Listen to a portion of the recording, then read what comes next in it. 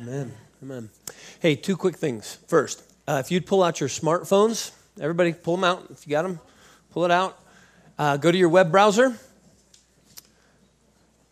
You don't have to do this if you don't want to, but I'd like you to do it. Go to your web browser. Go to shinechurch.life, and then put a slash, and then write the word topics. And here's what's going to happen. shinechurch.life/topics. There's this one single question there. And as we were praying for and thinking about 2019, the teaching team kind of had this idea, hey, you know what? It's great to go before the Lord and hear what he has speaking, or what he's speaking to us, what we should deliver as messages.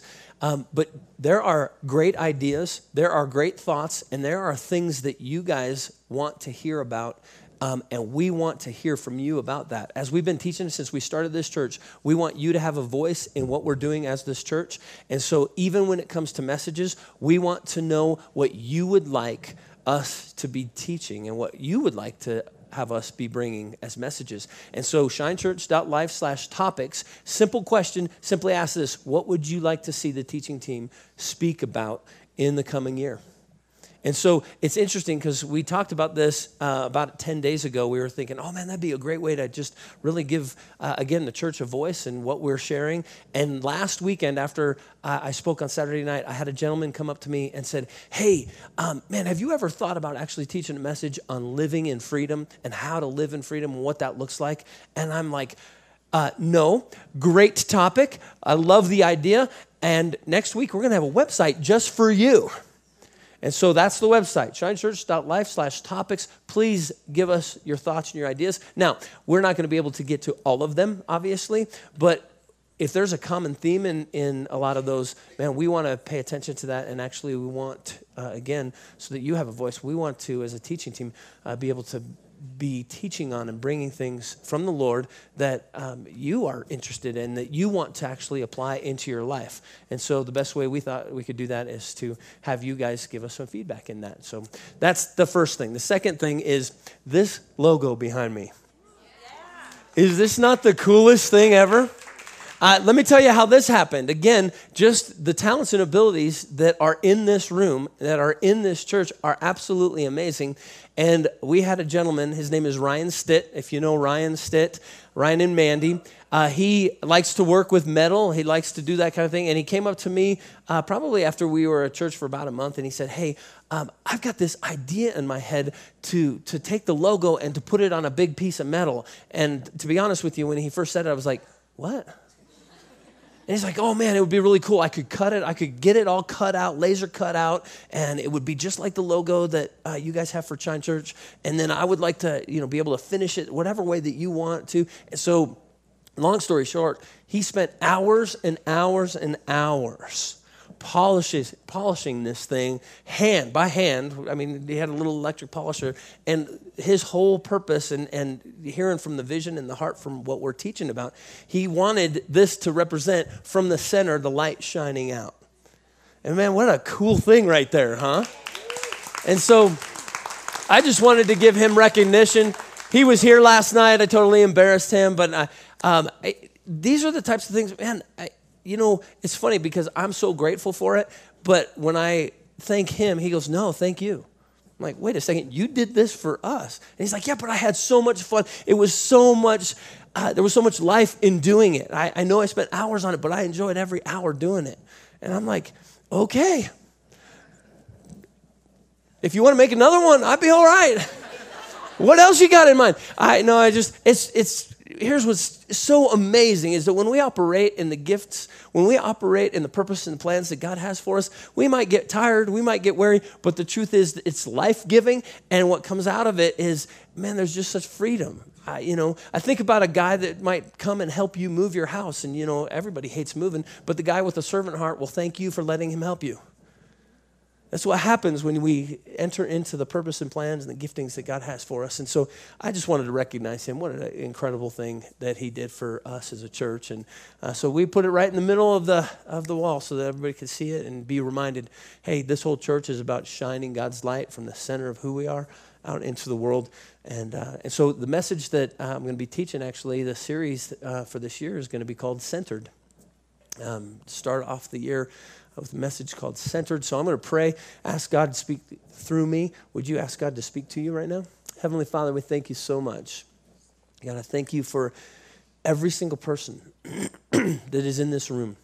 I thank you for the gifts, the talents. God, I thank you for the purposes and plans that you have for every single one of us in this room. God, there is such a wealth of resource in this room. And God, not money. I'm not speaking about money, but I'm speaking about just the ability to reach into people's needs and hearts and help them mentally and help them physically and help just to help us all accomplish the greater purpose, which is to bring your name glory and to give you honor and to let your light shine into this world. God, I thank you that in the Word of God it says that when the end times come and we stand in heaven before you, there will be no sun, there will be no moon, because your radiance will light up the world. And God, so I pray right now that your radiance, your life would fill this place this morning. God, I pray you would speak through me, communicate your heart, your message, and as I speak the words, I pray that they would penetrate into the hearts and minds and spirits of everybody listening, and they would receive what you have for them. God, shine a little bit more, shine a little brighter in every person listening to me right now. And if this is your prayer, say amen. Amen. All right, so we're going to do a series called Centered, so I'm going to ask a question from you real quick. When I say the word centered, what comes to mind? What'd you say? Psychology. That is a word I was not expecting at all. Psychobalance. Okay, why?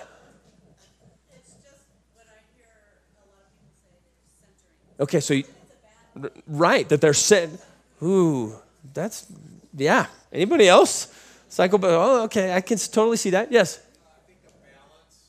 Balance. At a level is centered. Okay. Things are where they need to be. Balance. I love that word. A couple of weeks ago, I actually taught about the importance of having a balanced life, because in anything, whether, for instance, legalism versus grace and mercy. You know what? You teach legalism and it's just all law, law, law, and you can get out of balance. Or if you teach all grace and you don't remember the things and the precepts that God has put in his word, then you get over here and you get out of balance, and we find ourselves not in that centered place, in that balanced place. We talked about love in November, and the fact that, yeah, if we love but we don't have truth behind the love, we can get out of balance. Absolutely. Balance is a great one. Anybody else? Centered, yeah. Strong foundation. Ooh, I like that one. Okay. What else comes to mind? Yeah. Focus. Ooh, I like that. The focus of this is the center, right? Just you're drawn kind of into it, but then, I don't, okay. Just so many, you can pull so many meanings.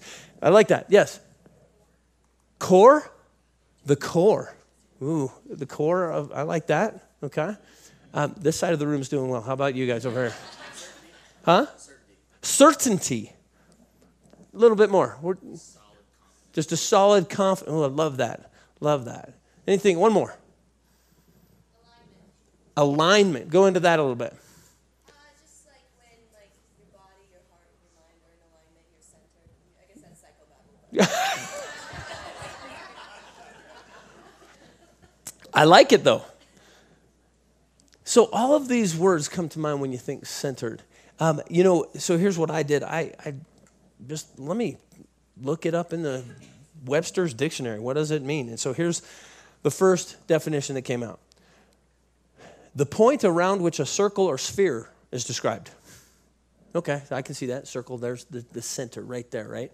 The second one, though, is really, my attention was drawn to it in the way that it was worded. And it says this: a point, area, person, or thing that is most important or pivotal in relation to an indicated activity, interest, or condition.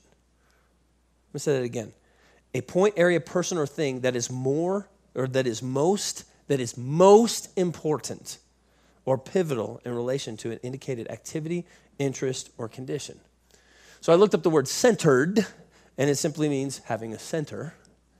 And the second definition is this: emotionally stable and secure. How many of you guys want to be emotionally stable and secure? Only about half of us. That is amazing. Half of you are, no, I like the mental chaos I'm living in. It's awesome. I think every single person in this room, I think every single person in this world, it's why we have psychobabble. It's why we have the alignment issues. It's because every person living wants to have emotional stability. And I want to just share with you that I believe where your center is, or who you put in your center, will determine whether you have that emotional stability or not. And at the beginning of the year, it is a natural time when we actually take time and we take inventory of our lives and we focus on where we're at. I can prove this to you by looking at any rec center in the country. Because on December 27th, you can find front row parking.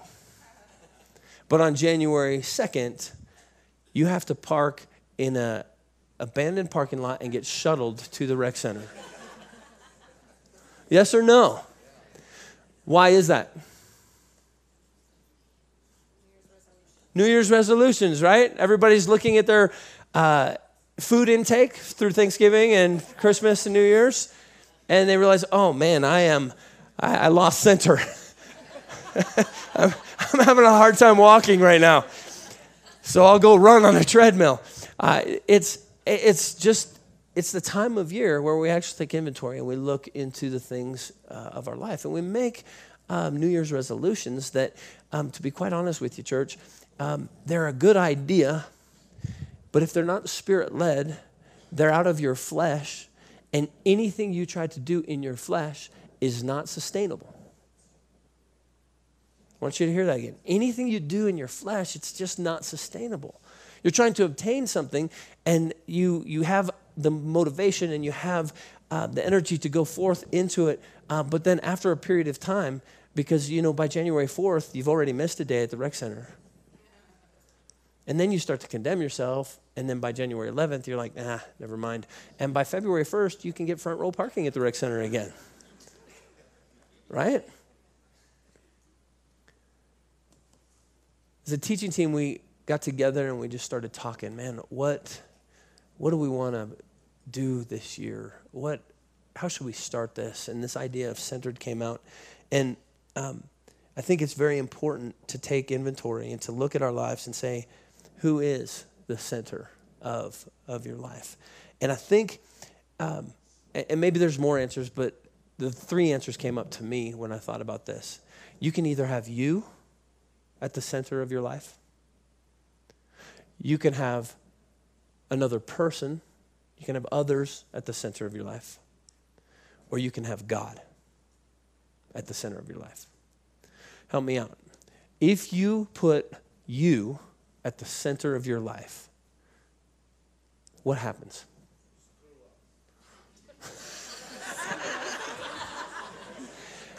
Doug,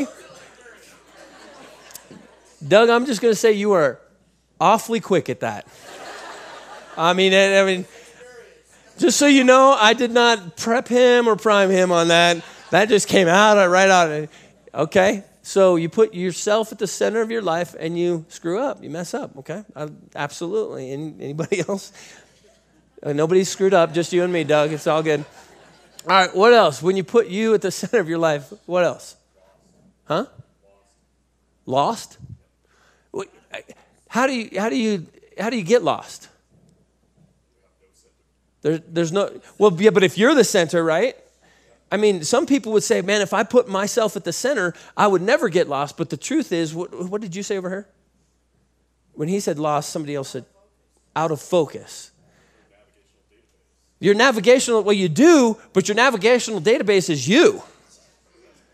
And you may be a wise person in here, and you may have some understanding, but do you know it all? Man, I'm far. The older I get, the more I realize, the less I know. That's what I begin to realize. When I was a teenager, I thought I knew it all. And it's funny. And I did, because I did, right? Absolutely. Okay, can we get lost? What else when you put yourself at the center? Yeah. It's boring. It's boring. That's a good one. I like that one. Go into that a little bit. Why is it boring?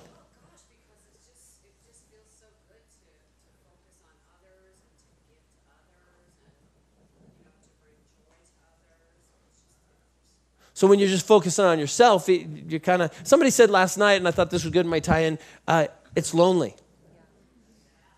It's lonely. You start focusing on yourself and you can get lonely. Yeah, back here.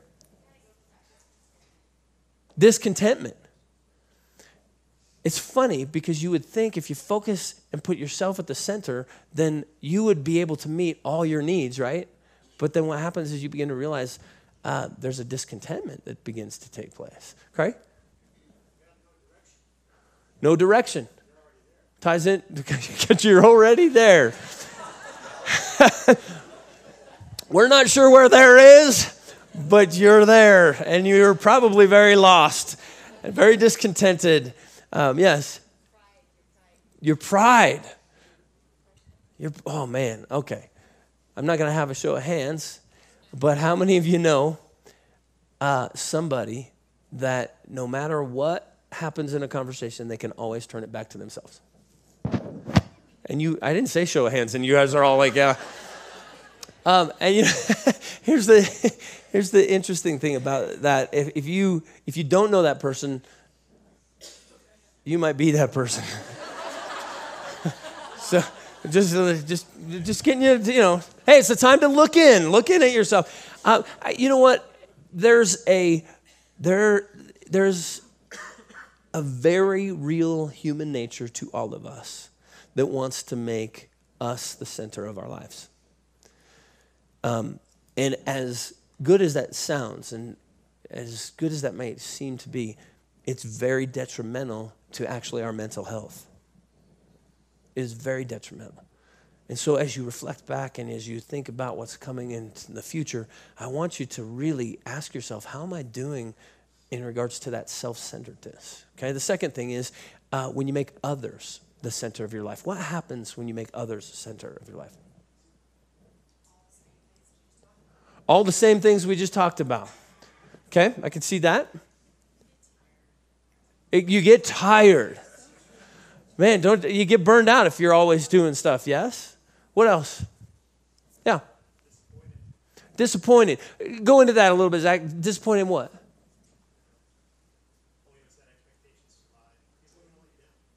You set up your expectations. You're hoping for people to actually meet a need in you, right? And guess what? People will always disappoint you. I want you to hear that. I'm going to disappoint you. The leadership of this church will disappoint you. A spouse will disappoint you. A sibling will disappoint you. A kid will disappoint you. A parent will disappoint you. We are human. We're imperfect. And when you put others at the center of your life, you absolutely will end up being disappointed at some point because there's not a perfect person on this. What else comes to mind when I say others? Idolatry. Well, that's a good one. Put somebody else and you start to kind of value their opinion more than God's even, huh? Maybe even more than yourself. That's interesting, just in different aspects of that. What else? One more. Oh, man, that's a good one.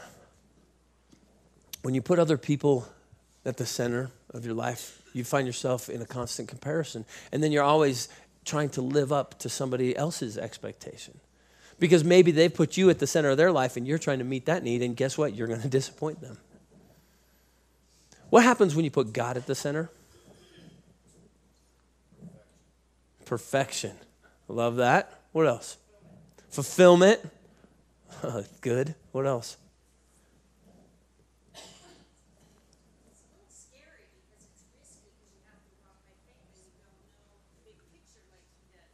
It's scary because maybe you don't get to see the whole picture. Maybe he only lights a step at a time right in front of you. But the Bible does say he will light those steps up for you if you put him at the center. But it can be absolutely scary, yeah. Say, you are always enough. You understand that you are always enough? When you put God in, oh man, I love that. Ugh, you are always enough, Megan. Peace. How many of you want more peace? Again, about half the room. Man, peace. Yes. Purpose. Man, you get to know your purpose. Man, you get to understand that. Let me just share a little bit about where this idea came from. I'm reading a book, and it's by a guy named Gregory Boyd. The book's title is Repenting of Religion. And though it does talk about this idea of centered a little bit in it, it's not the concept or the heart of the book. But he said this quote that, man, just jumped off the pages at me. And I was like, oh, man, this is the direction. This is where I want to go at the beginning of the year, because I want us as a church. I want me personally. I'm speaking to myself right now. I want me personally to make God more the center of my life than he has ever been. And I want this to be a year where God is top of mind. He's the thing I filter everything through. Not another person, not myself, but let it be God. Let it be the Holy Spirit that I filter my life through. And I hope that that is your prayer. But here's the quote that I read. He says this: we try to make creation and God revolve around us. Does that not sound like the world we live in? We try to make creation and God revolve around us. We attempt to use things and people to derive our worth, meet our needs and expectations, or improve our lives in some way. Read that again. We attempt to use things and people to derive our worth, meet our needs and expectations, or improve our lives in some way. Consequently, when we fill the center ourselves, it is not a center of fullness. When we try to fill the center of who we are with anything other than God, we think it's going to fill us, but it doesn't. It is not a center of fullness, but a center of emptiness. Without God as our center, listen to this line. Without God as our center, we are not a source of life, but we become a vacuum that sucks life.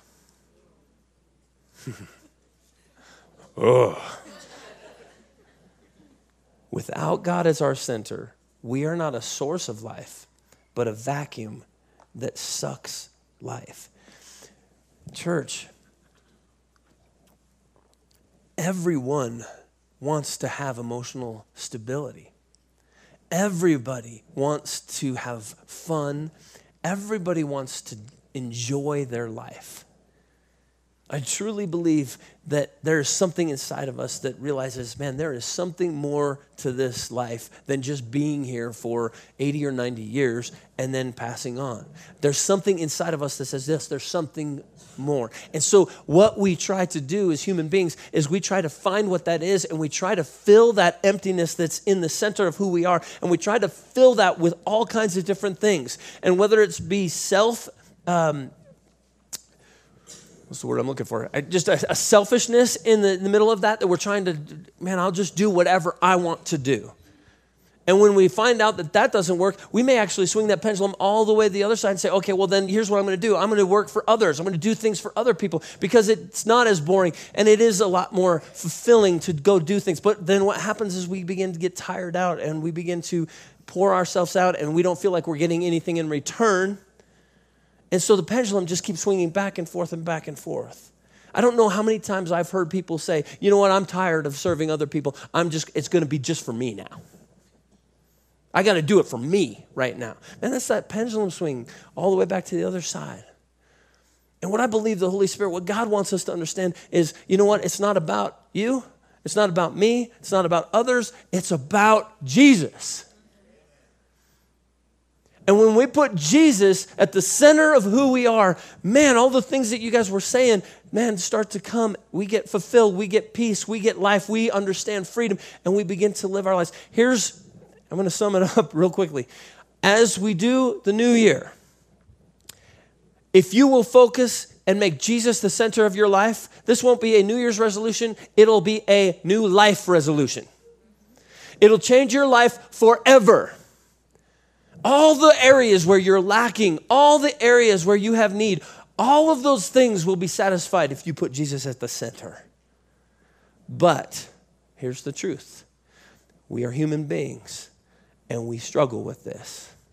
We go from day to day, wavering back and forth from having ourselves as the center, others as the center, and then maybe we'll put God there for a minute. And then we go ourselves, and then we go others, and oh yeah, we're supposed to put God. And my prayer and my hope is that you'll get an understanding that Jesus wants to be the center of your life. And when you do that, the rewards and the fruit are beyond your wildest imaginations. Marriages get healed. Mental health gets freed, and you get set free from that, and you get healthy that way. Spiritually, physical ailments can get healed when we put Jesus at the center. And even if they don't, we have a peace that goes beyond understanding, the Bible says. We have joy. The Word of God says the joy of the Lord is our strength. Man, we have joy that would radiate from us. And we can take weird scriptures like, consider it pure joy when you face a trial, and go, yeah, that's me. I'm so glad I got this flat tire. Man, when we put Jesus, that's the kind of things that come out of us as we just let God fill us. But it's hard. We struggle. We struggle with that. And so this series is going to be, we're not sure how long we're going on it, to be honest. We have 3 that we know what we're going to teach on, but we want to create practical ways. We want to bring to you practical illustrations or maybe even ideas, maybe some exercises to say, hey, if you do this, this will start helping you focus in on Jesus as the center. I don't want to just teach messages. I want to help all of us put Jesus more at the core of who we are, the center, so that we can have that emotional stability. So this morning, I just want to talk about what the Word of God says on a few things in regards to this. And the first one is this. God and His kingdom, like we've been saying, should be our center. Deuteronomy 4:29.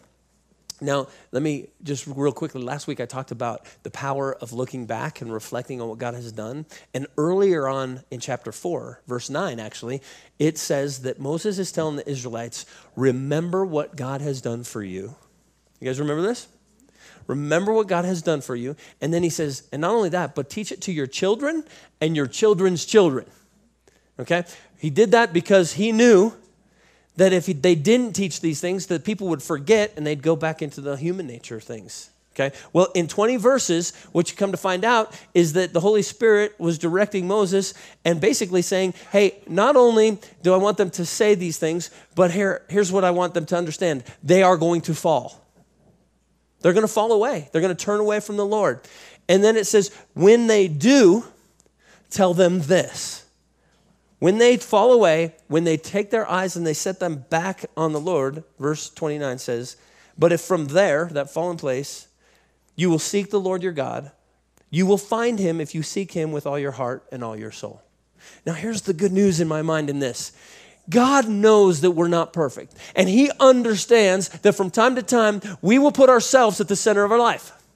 We will put others at the center of our life. We'll take God out of it and put something else at the center. He knows that. He knows that. And he doesn't go, okay, since you did that, get out of here.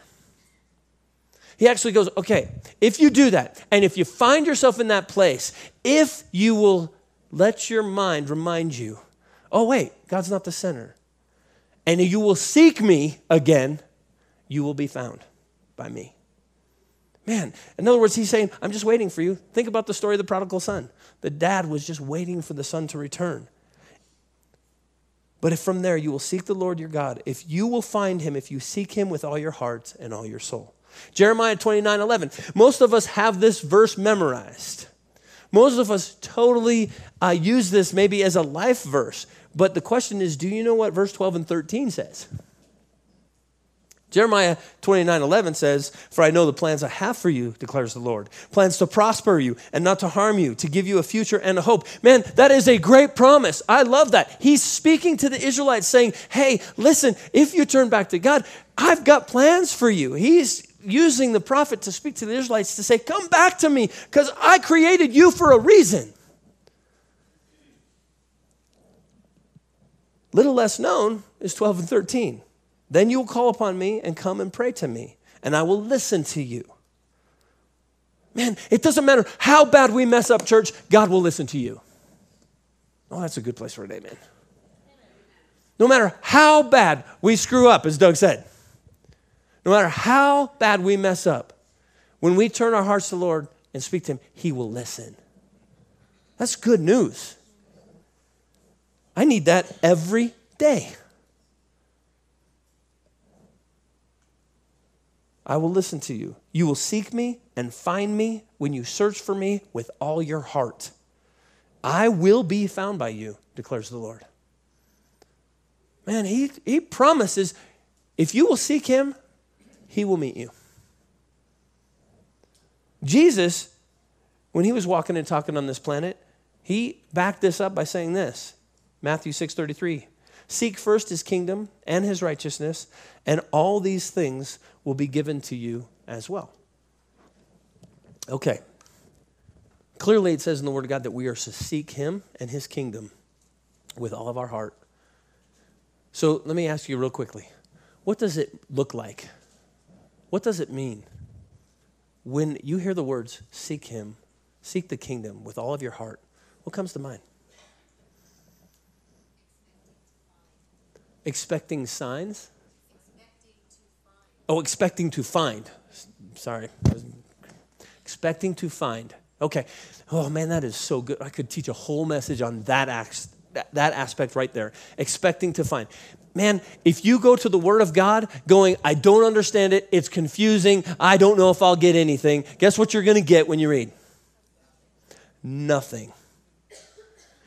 Go to the Word of God expecting to receive something. Man, it could be just a simple little nugget. Those things that are confusing, man, just pass on. Maybe God will give you revelation later on about those things, but just keep reading until you get a nugget where you're like, oh, that's good. I'm going to live on that today. But if you go to the Word of God without any expectation that you're going to hear, I love that. Seeking comes, there's some expectation that you need to have when you seek. If you're seeking the Lord, expecting him not to speak to you, he won't. You set your mind up for that. If you seek him with all of your heart, but don't think he's listening to you, man, that's going to make your ears, your spiritual ears, very hard to hear when he does speak to you. What else comes to mind when I say seek him with all your heart?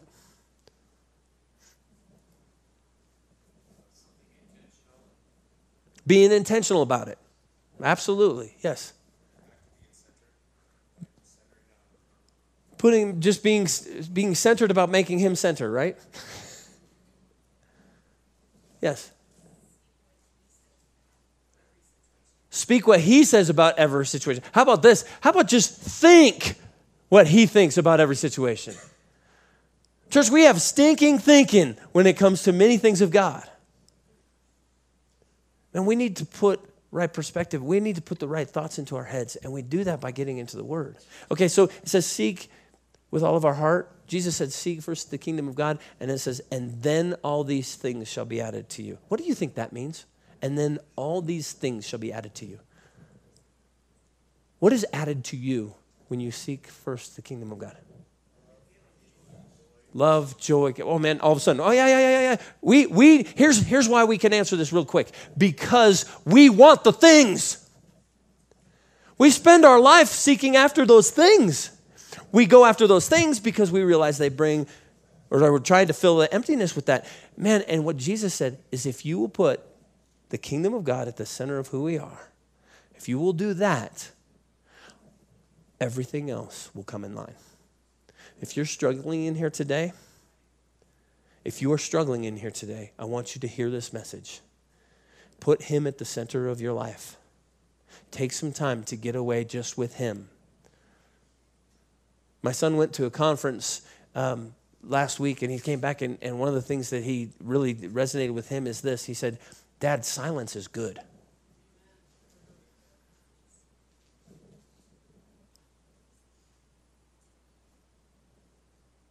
We don't like it.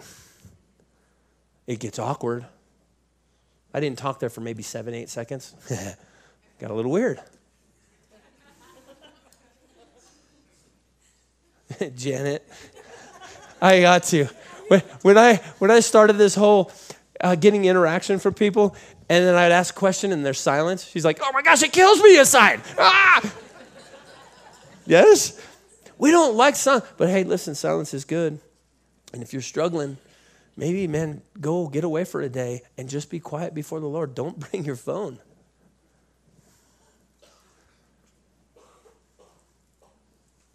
Let him speak to you.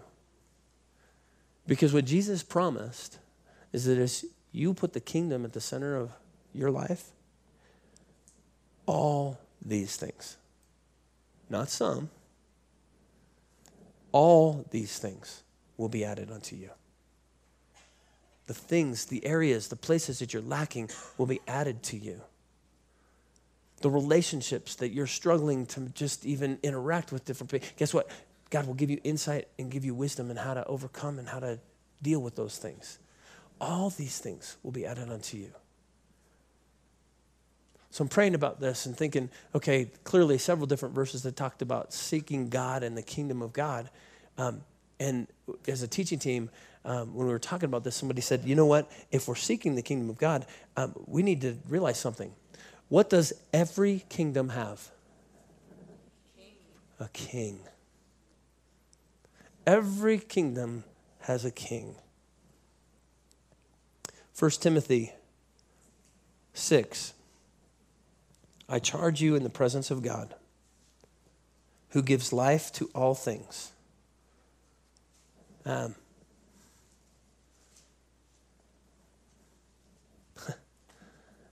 promise you in the presence of God who gives life to all things. Do you know what God's heart is for you? That you have life. He doesn't want you to be walking zombies on this planet. He doesn't want you to be dead but yet still alive. God's heart for you, the Father heart of God is that we would have life living here now.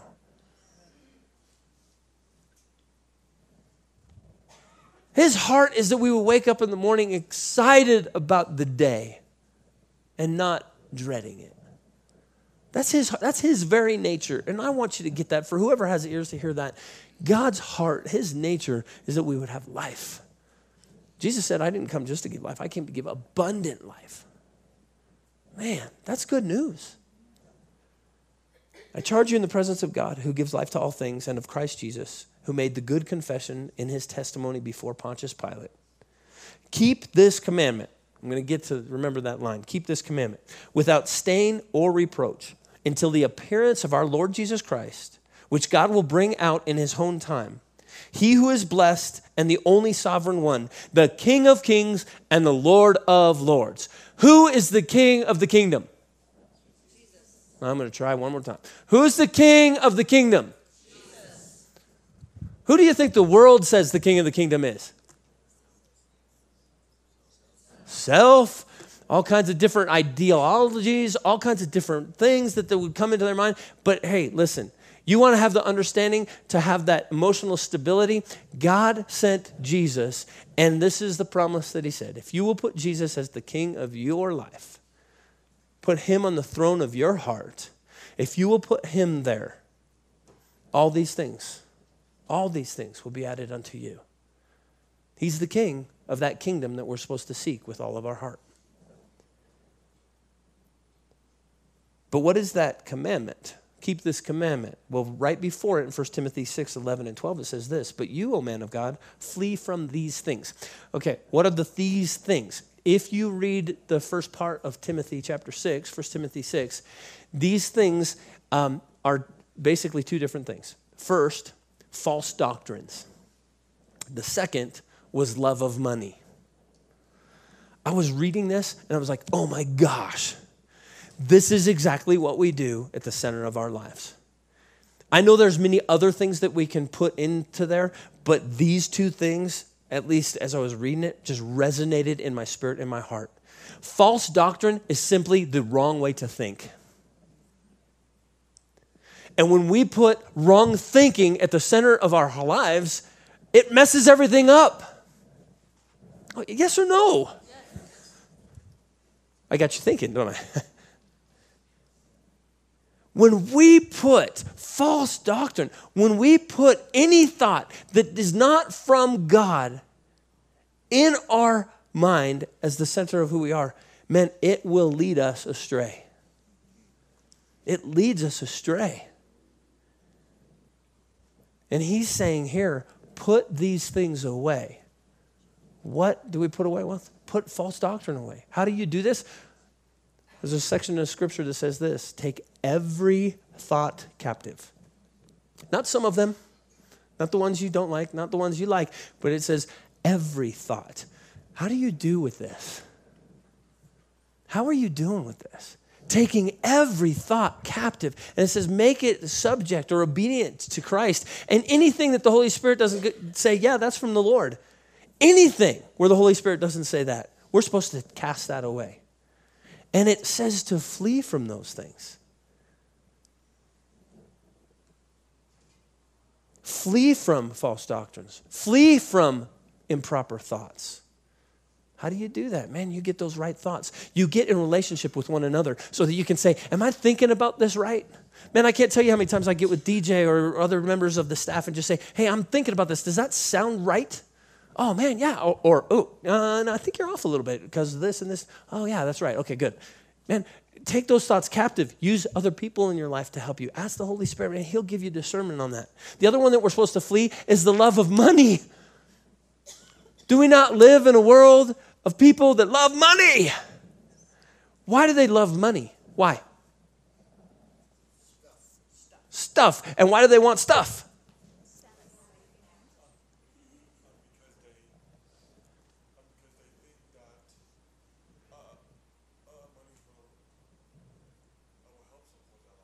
Because they think money is going to fill that emptiness. Right, Kenny? They think money is going to be the thing that fills that emptiness. And so here we have Paul instructing Timothy.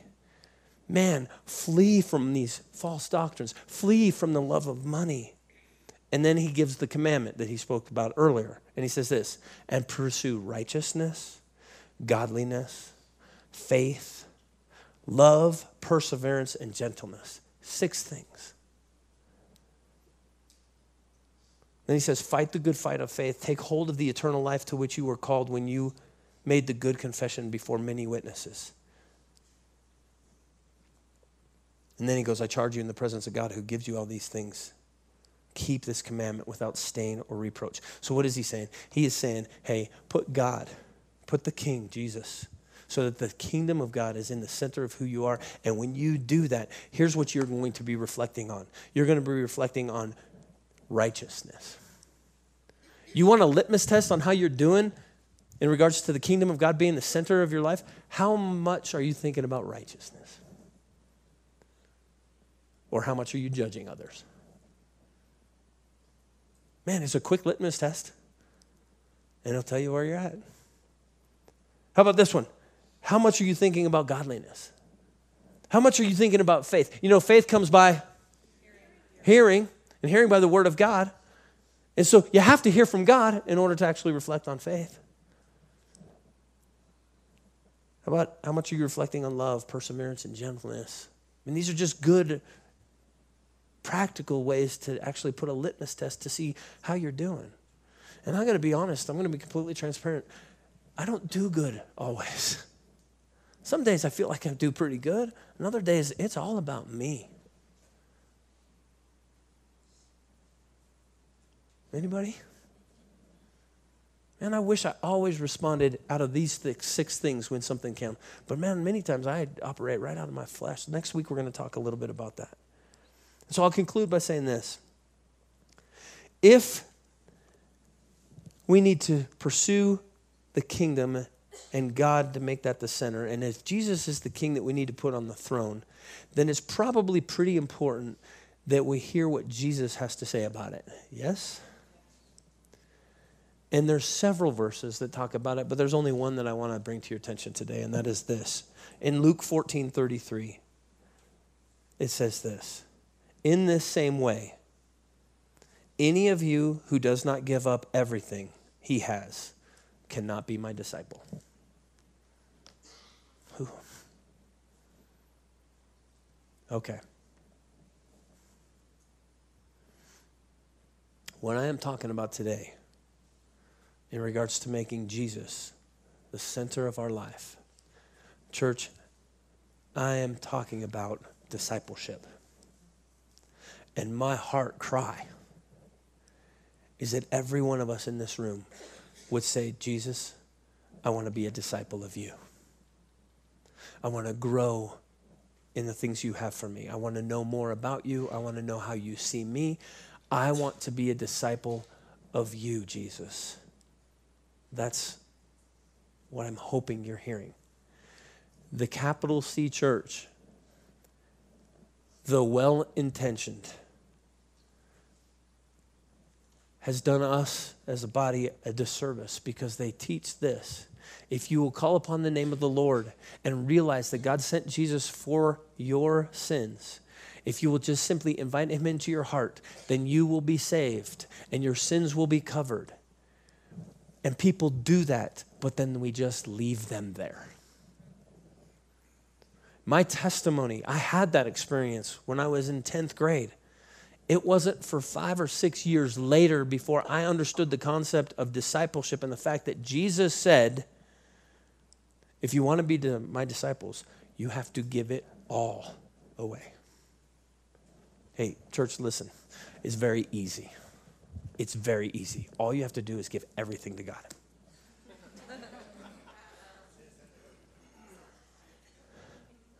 It's very easy. Huh? What does that look like? Come back next week and next week.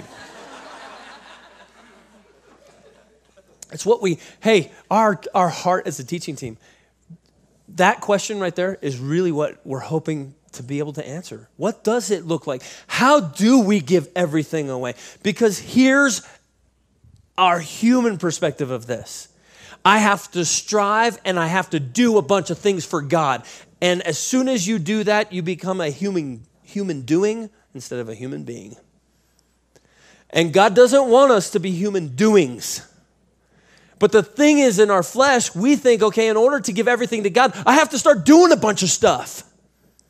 And I'm not talking about doing a bunch of stuff. I am asking you to give everything that makes who you are to God. What am I asking you to do? Put Jesus at the center. And Jesus said, hey, if you want to be my disciple, give it all up. He didn't say, do it all. There's a huge difference between the two. And we want to get into those things. But today I just want to stir something in you that says, yes, I don't want Jesus the Savior, though that's awesome. I want Jesus the Lord. I need the King of Kings to be in me, not just fire insurance.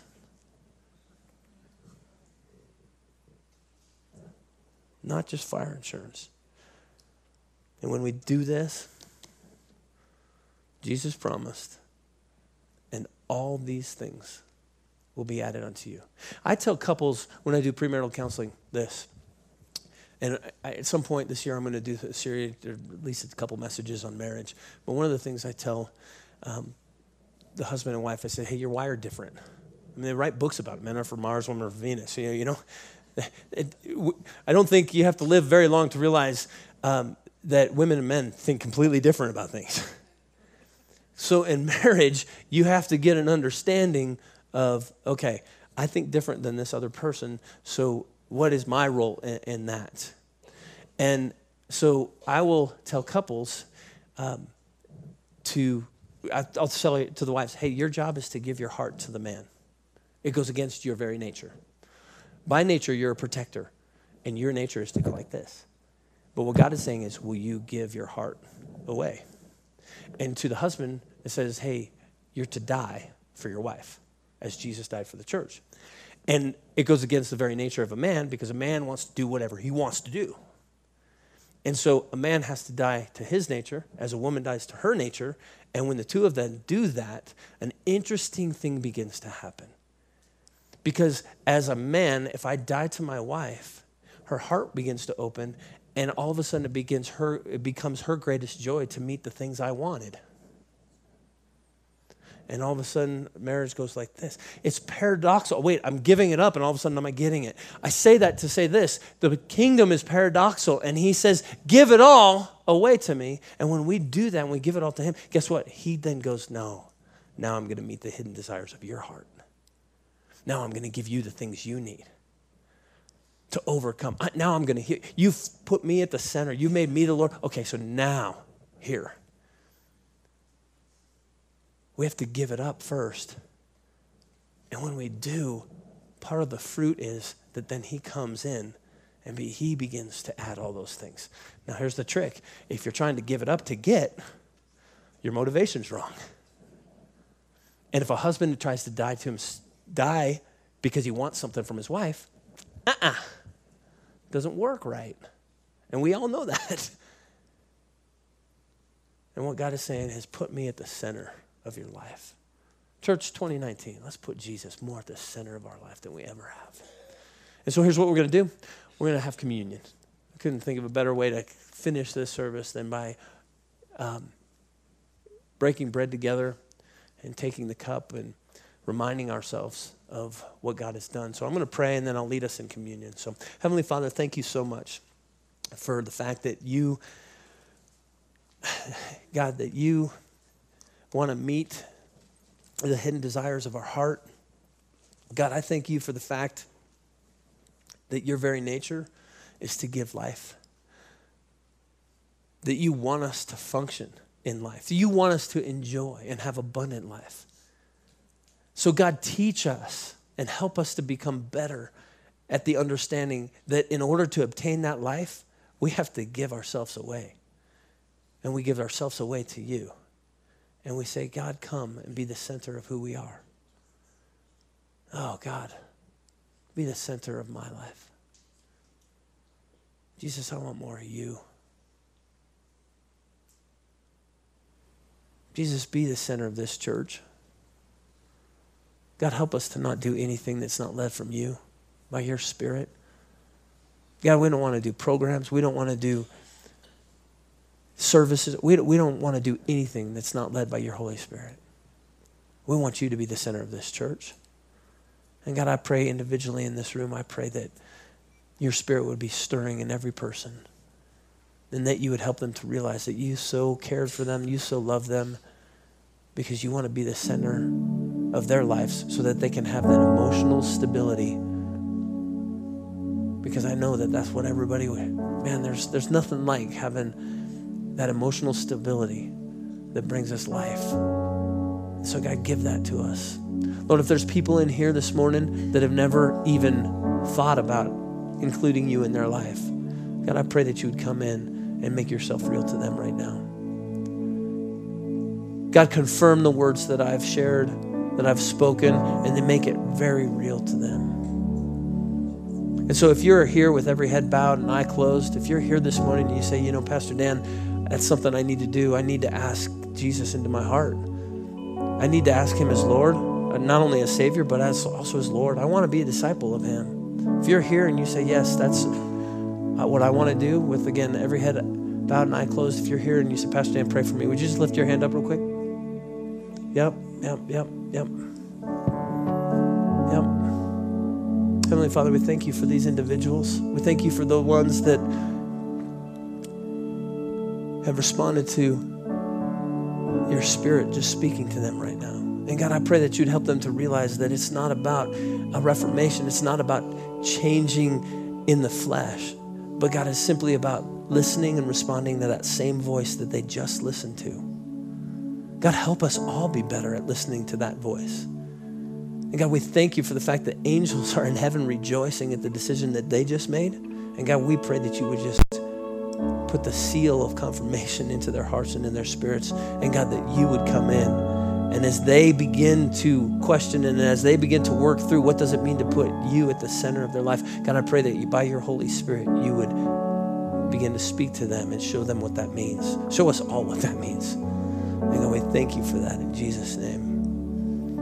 Amen. Amen. You know, those were good 4 or 5 hands right there. That was awesome. Give them a hand. That's amazing. Okay, so here's what we're going to do. We're going to have communion in just a minute. I'm going to ask you to go down the center to the sides and then come back. You can come back to your seat through the center. We have bread and we have wine and juice. And so we default by the wine, but if you need juice, just tell the server, hey, I would like juice. But here's what I want you to remember. First, the body of Christ. Jesus took the bread with his disciples and he broke it. Okay, it symbolized his body that was going to be broken. And he said, hey, take this in remembrance of me. And he instructed us as believers to actually do this oftentimes in our lives to remember what Jesus did for us. And you know what? There's a powerful thing that happens when we realize that Jesus came and lived that perfect life and his body was broken so that we could have this kingdom in our hearts, so that we wouldn't have to go to the high priest anymore to hear from God, but that we each could have direct access to the Heavenly Father through that body that was broken. And so remember that today. And then when you take that bread and you dip it into the cup, here's what I want you to remember. Do you know that you were at the center of God's heart when he died for you? Your name was on his mind. And when you dip that bread into that cup, I want you to remember that blood, Jesus said it's a sign of a new covenant. You know what that new covenant was? That we could have relationship with God again. Again, not going through the high priest, but that we could have direct access to our Heavenly Father. And how good is that? And just remind yourself, and maybe thank God. Thank you that I can have this relationship with you. And thank you that when I seek you, you hear me. And thank you that when I seek you, you answered me. And just remember that as you take that bread. And so if Rob and Amy, you can come help us serve, Kim and I will be over here. We're going to have the worship team sing a little song. And at any point that you feel you want to get up and do communion, feel free to do it.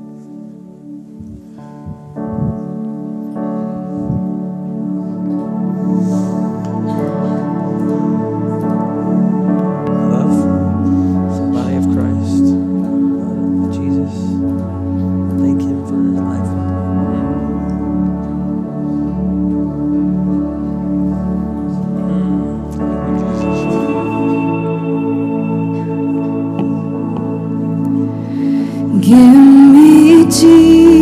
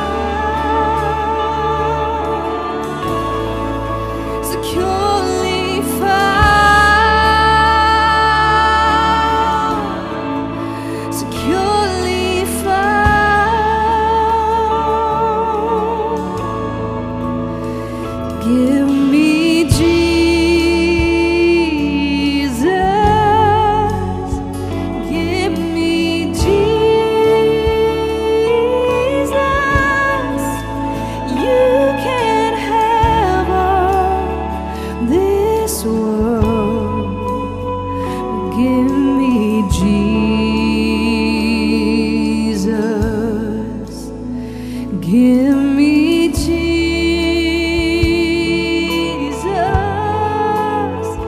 Give me Jesus. You can have all this world. Give me Jesus.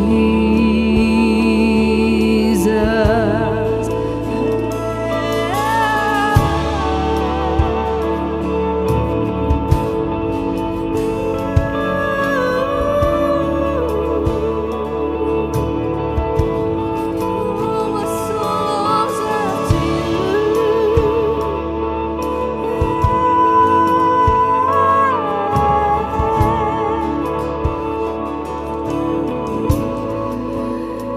Give me the one my soul delights in. Give me the one in whom my hope is securely found. Give me the one my soul delights in. Give me the one in whom my hope is securely found. Give me the one my soul delights in. Give me the one in whom my hope is securely found. Give me the one my soul delights in. Give me the one in whom my soul is securely found.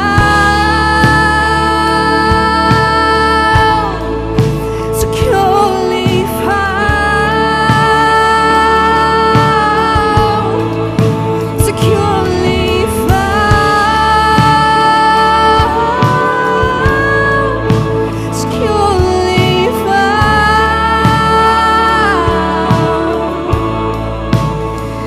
Give me Jesus.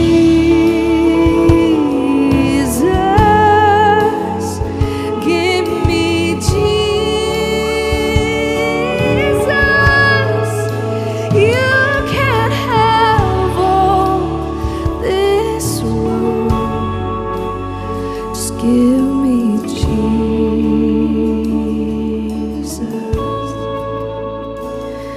With the wind at our backs and the strength of the Lord, we will rise on the wings of the dawn.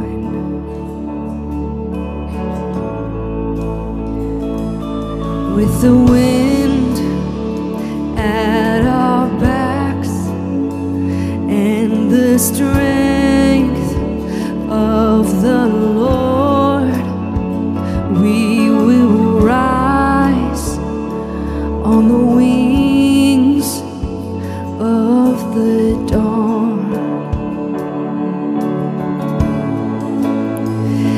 We're gonna take back all the enemy has stolen. We're gonna take back all the enemy has stolen. We're gonna take back all the enemy has stolen. We're gonna take back all the enemy has stolen. It's in the blood of the one who's worthy. We're gonna take back all the enemy has stolen. So give me Jesus.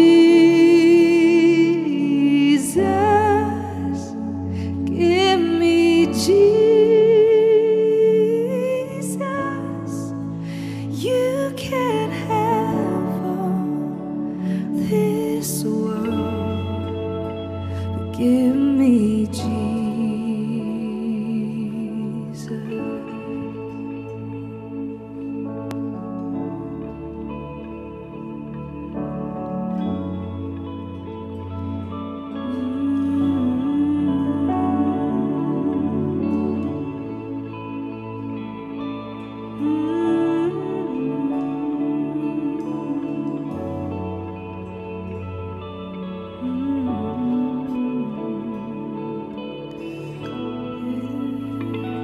It's in the blood of the one who's worthy.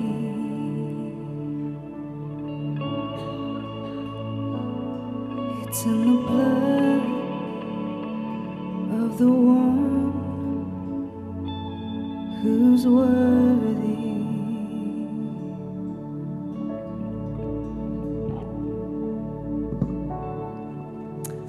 I think it's safe to say it's going to be a great year.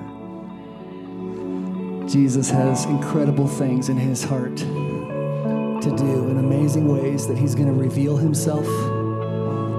And when we put him at the center, as we've just been taught, thank you, Dan, so much for just leading us in that foundation. I'm telling you what, anybody who tries to tell you you're going to have abundant life without Jesus at the center is trying to sell you something, because he is life.